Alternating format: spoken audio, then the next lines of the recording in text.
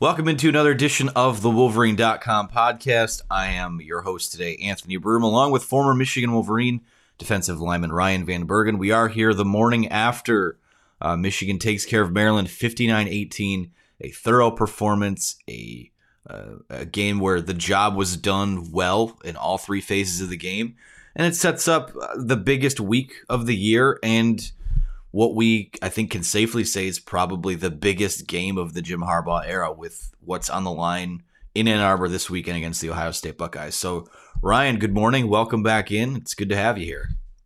Good morning. Thanks. Glad to be here. Glad to be supporting a 10-win Michigan team and looking forward to what's ahead. Not to dismiss what we just finished up, but this is what you hope for when you sign on for the season. So I'm excited about what's coming, especially with how we played Saturday.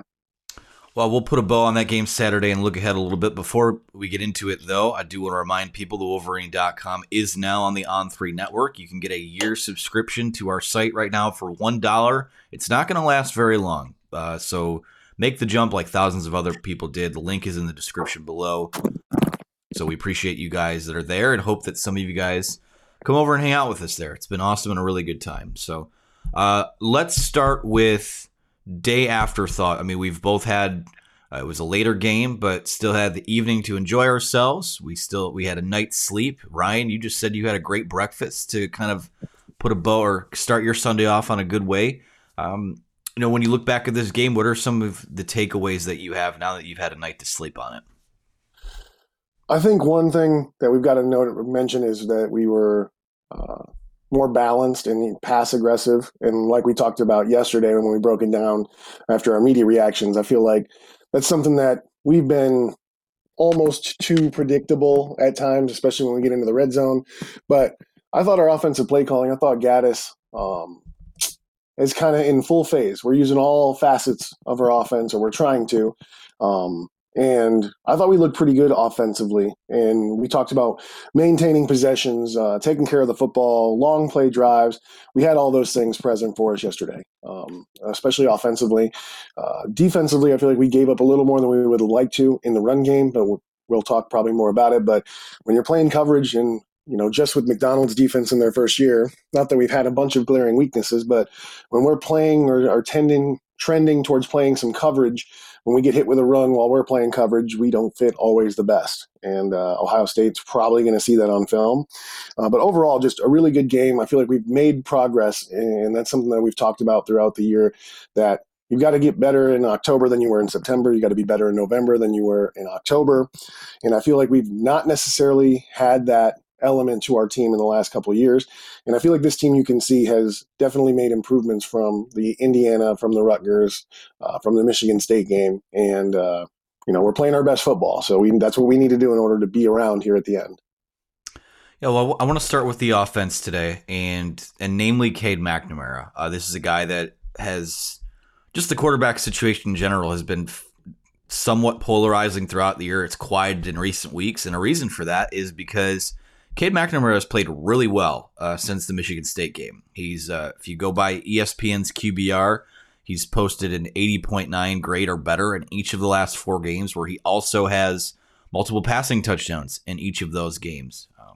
When you look at his season as a whole right now, he is, I just had the number here.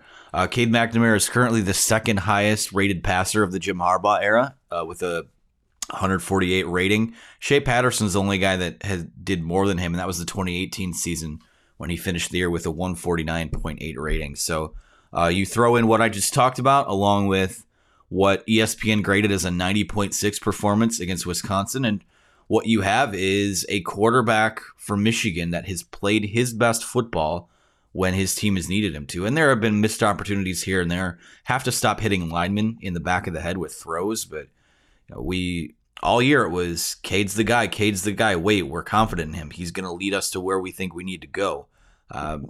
Right now, in terms of, because you can throw the Michigan State game into a November football game because it took place on October 30th. This guy, since that Michigan State game, has been everything they could have asked him to be and more, and is leading an attack that is as balanced as they've been heading into this game this weekend. He's a good quarterback. That's it's overlooked a lot, and even including myself, because I think the best word you put to it was sexiness. He does not have much sexiness to him, in the way he plays the game, and honestly, also what he's been asked to do. I feel like he's supposed to be a game manager and a facilitator. He's kind of John Stockton esque back there, and you know, to be honest, you think about the quarterbacks under the Harbaugh regime, Rudock, Shea Patterson. I think I would take McNamara over Shea Patterson. I think. I'm not 100% sure on that, but he just does such a good job of taking care of the football. It's never at risk. It's never at risk when McNamara's in the game. And that's just so valuable. And it's hard to even put and associate any kind of statistic or number with it. But knowing that the ball is safe in his hands is such a secure thing for us. And, he's also making throws. He threw some good. I've been critical that he has struggled on the edges. He throws the ball outside the hash or past the first down sticks. It's not as high likely probability that there's going to be a catch on the other end of it. He threw some good balls all over the field yesterday. And I feel like he's slowly but surely, as the season progressed, been throwing better balls in different areas of the field if you were to kind of chart where his throws are. I agree with you. The crossing route, that's got to be something that we clean up, because that's an easy check down that gets you out of problems. But you got to be able to throw that ball without hitting someone in the helmet and the sidearm slot. And we talked about that yesterday. But I do feel like that's a quick, easy fix. Practice that a little bit, change your slot a little bit for those throws. But he's been a great quarterback, a great Michigan quarterback.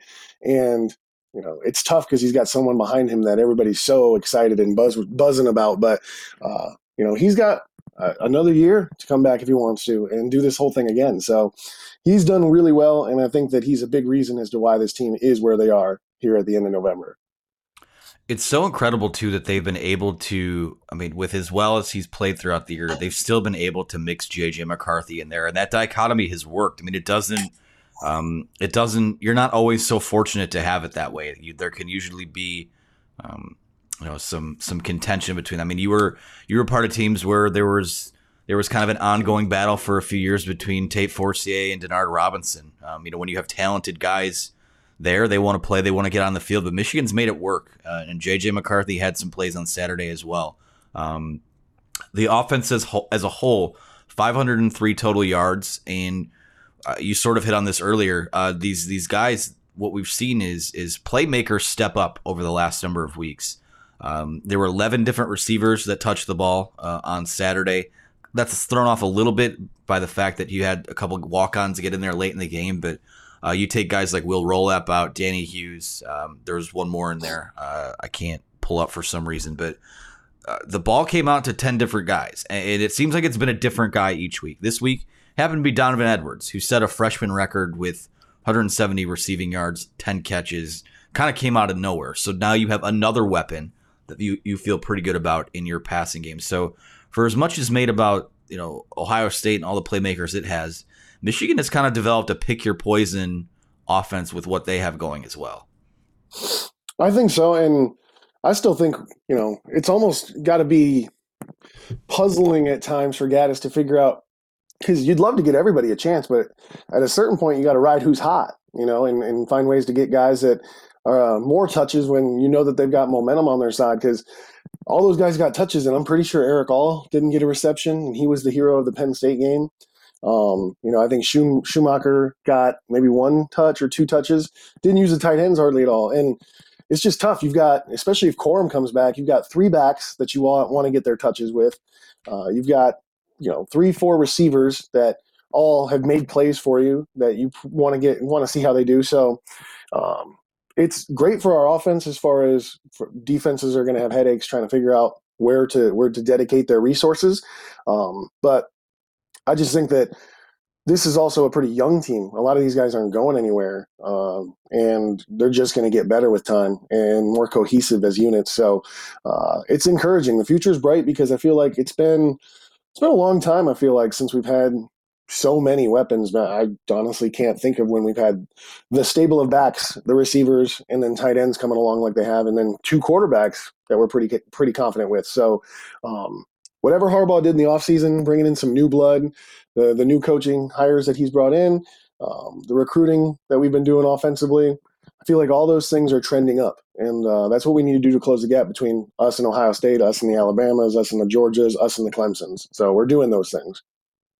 Yeah, and I think one of the things about, people like to point to the speed and space moniker from Josh Gaddis and how that means, Michigan's going to be explosive and up tempo and all those things.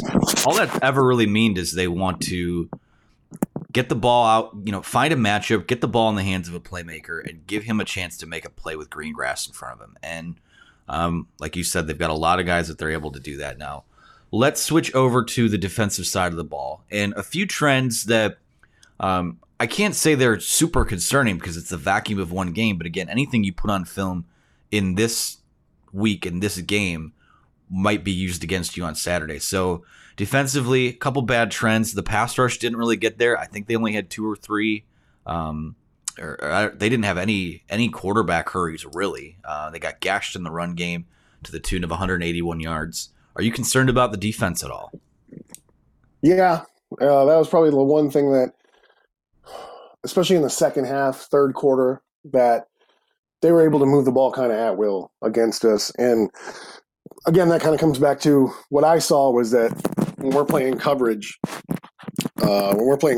we're not fitting the run great, mostly when we have 2 high safeties, and also not getting great play out of our defensive line, defensive tackle specifically. Honestly, you can look to the defensive tackle position for both the pass rush issues that we were seeing Saturday and also a little bit on the gashing runs. Mazi Smith played pretty well against the run. Hinton normally holds up pretty well against the run, but these aren't guys that are getting penetration and making plays in the backfield. And we don't ask them to do that, but at the same time, it would be beneficial to, instead of getting a 5 or 6 yard carry on 1st and 10 if you're Maryland, getting blown up in the backfield by a defensive tackle who just inserts his guard, back behind the line of scrimmage. And now it's 2nd and 12, 2nd and 13. We don't get a lot of those. And we also saw Aiden Hutchinson and David Ojabo kind of have a quieter game. And we talked about it yesterday, instant reaction, that they were doing pretty decent on their pass rush. Sometimes they got a little too deep and past the quarterback, especially when you got someone elusive. But we don't have any push in the middle. There's no consistent 3-technique nose guard that is winning on the inside. And that's even more surprising considering how much attention Hutchinson and Ojabo have to be drawing on the edges. So we really need the emergence of a defensive tackle. I feel like I've kind of been thumping my chest for the last 2 years that we're, since probably Mo Hurst, we haven't had a really dominant defensive tackle, and Mo Hurst was 3-4 years ago. So we've got to recruit that position better, got to bring some guys along. I do think Sean Nua, the defensive line coach, is a good coach that can get these guys going. But it's definitely a weakness and something that I would completely count on Ohio State to try to exploit if we don't play a little bit better there in the middle. Well, we've seen. Do you have any other bad trends or takeaways from any phase of the game from Saturday? I'm trying to keep us still in Maryland, but it's so hard to not look ahead because of what's on the line now. Turnover generating, if that's a thing, generating turnovers. We had the DJ Turner pick 6, but there were some opportunities. I think specifically in the first quarter, I think Junior Colson actually had one almost get lodged in his face mask. We've seen sometimes where Josh Ross is getting his hands on the football but not coming down with it. Against Ohio State, I know we're talking about the Maryland game, but right before DJ Turner had that pick 6, I just kept thinking, how has Tagovailoa been running for his life, scramble drill, and we're not getting any passes, at least an opportunity to make an interception, And fortunately we did, but if you were to look on the season, I don't know. I think we might have 4 interceptions on the season as a team. If you look at college football, the best guy, the guy that's going to win, if it's a Thorpe Award, I'm not sure what the corner award is, but if you were to look at secondary across the board and individual statistics, I bet you there's guys that have 4+ interceptions on their own around the country. So it concerns me, and that's kind of the next step. We want your cake and eat it too. We have a first-year defensive coordinator in McDonald.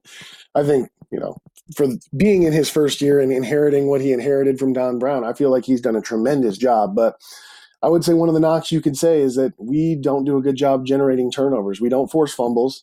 We don't get our hands on balls in the secondary. And in this next game, man, how big would it be if we had 1 or 2 turnovers, made C.J. Stroud a little bit hesitant to throw into coverage, but it just feels like that's not something that's part of our game yet. It's not one of the tricks that we've got up our sleeve. So that's definitely something that's concerning for the Ohio State game, because generating a turnover or two, especially against an offense like they're going to bring to the big house, would be huge. Yeah, I think C.J. Stroud's only thrown a couple of interceptions on the year. Michigan, I looked it up while you were talking there, 7 interceptions this season, which is tied for 90th in the country. For context, who leads the country in that? Iowa. They have 21. So, I mean, you don't have to be Iowa, but you need to do a little bit more. You need to get a couple of those next week in a game like that. So, well, let's look ahead a little bit. We will do the big Ohio State preview on Friday, but Ryan, we've seen 11 games now, and now that the week of the game is here, have we seen enough from this football team?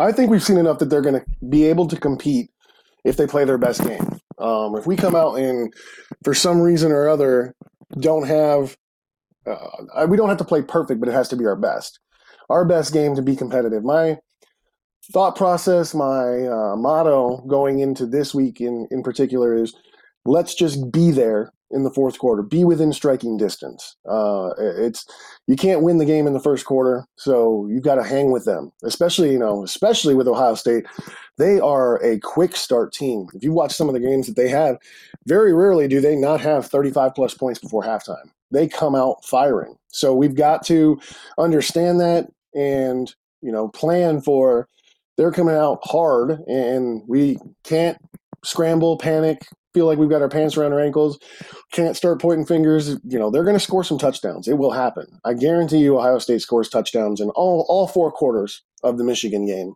this upcoming weekend. And that's okay. We're going to have to get better and be there at the end to try and stop the last series, stop the last drive, get a turnover, go down and score.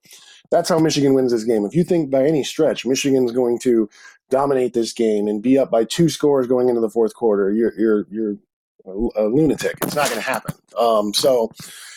This team has shown that we can compete with them. We're going to have to play our best football, and we're, I think, the best equipped team. I've said this before, the best equipped team to slow them down offensively in the Big Ten. But is it enough? We're going to find out. And if not, I still will, even if we end up getting torched, I still will say we still were the best equipped team to try and slow them down. So I think we're ready to give them our best shot. It's a matter of, is our best shot going to be good enough to do some damage? All right, well, I'm going to have you step into the time machine here real quick. I'm putting you back in that locker room. You guys just got off the bus, the plane, whatever it is, from Maryland. Someone needs to set a tone for the week. Someone needs to get up in front of the room, speak to the guys, and set a tone for what this week is going to be. Ryan, what is your message to this year's crop of Wolverines? There was never cameras on when we said these things, so it's tough to click entirely into that mode. But this is what you're here for. This is why you choose Michigan. This is why you get up at 4:30 to be there at 5, to condition at 6, to go to treatments, go to film, all of it is for this 60 minutes. And if you were to break it down, each second that you get an opportunity to be on that field was 3 hours in the weight room, 5 hours in the film room, 4 hours in the training room, each second. And now you have 7 days, 6 days before you put the pads on and you get to play this game. So scholar athlete, absolutely. There's no class this week. You don't go to class. You go to Schembechler Hall, you go to the film room, and you get everything you can done. You bring your teammates with you, you bring your backups with you, you bring your position group with you, and you live, sleep, breathe, eat. Everything is Ohio State and what we can do to beat these guys. What can I do to get better as an athlete? What can I do to improve the guy next to me? And give everything you have. There will be no regrets. You won't miss sleep. You won't miss a social gathering. You won't miss a class. You'll figure it out when you get back. But go take everything you can with all the intensity that you possibly can, put it into this week, and let's put all the chips on the table, because this is, the legacy game. They've talked about, what is your legacy? Aiden Hutchinson, what's your legacy? It's tarnished, and it's tarnished if you lose this game. So go out there, take my title. I'm tired of saying that I'm from the last team that beat Ohio State, and that was more than a decade ago. So take that title from me. I'm glad to give it to you, and let's go compete in a football game. We're going to get a telegram from President Schlissel about you encouraging guys to miss class, but It's all good. The point is well taken. I think that's a good place for us to stop, Ryan. Thank you guys for watching, for listening along. Again, as I said before, you can sign up for a year subscription with us. We are on the On3 network now for $1 for a year. This is a huge week. If it was just $1 for this week, it'd be worth it. I promise you. I mean, this is going to take you into the next Ohio State week. So sign up, get on board. A lot of good stuff is going to come out of this week. If you're listening to us on the podcast form, we are on Apple, Google, Spotify, everywhere you get your shows. Be sure to subscribe, leave a positive review, all of those things. So that'll do it for us. Appreciate you guys listening. Appreciate your time, Ryan. For Ryan Van Bergen, this is the Wolverine.com's Anthony Broom. It's the week of the game. Time to get after it, everyone. We'll talk to you again soon.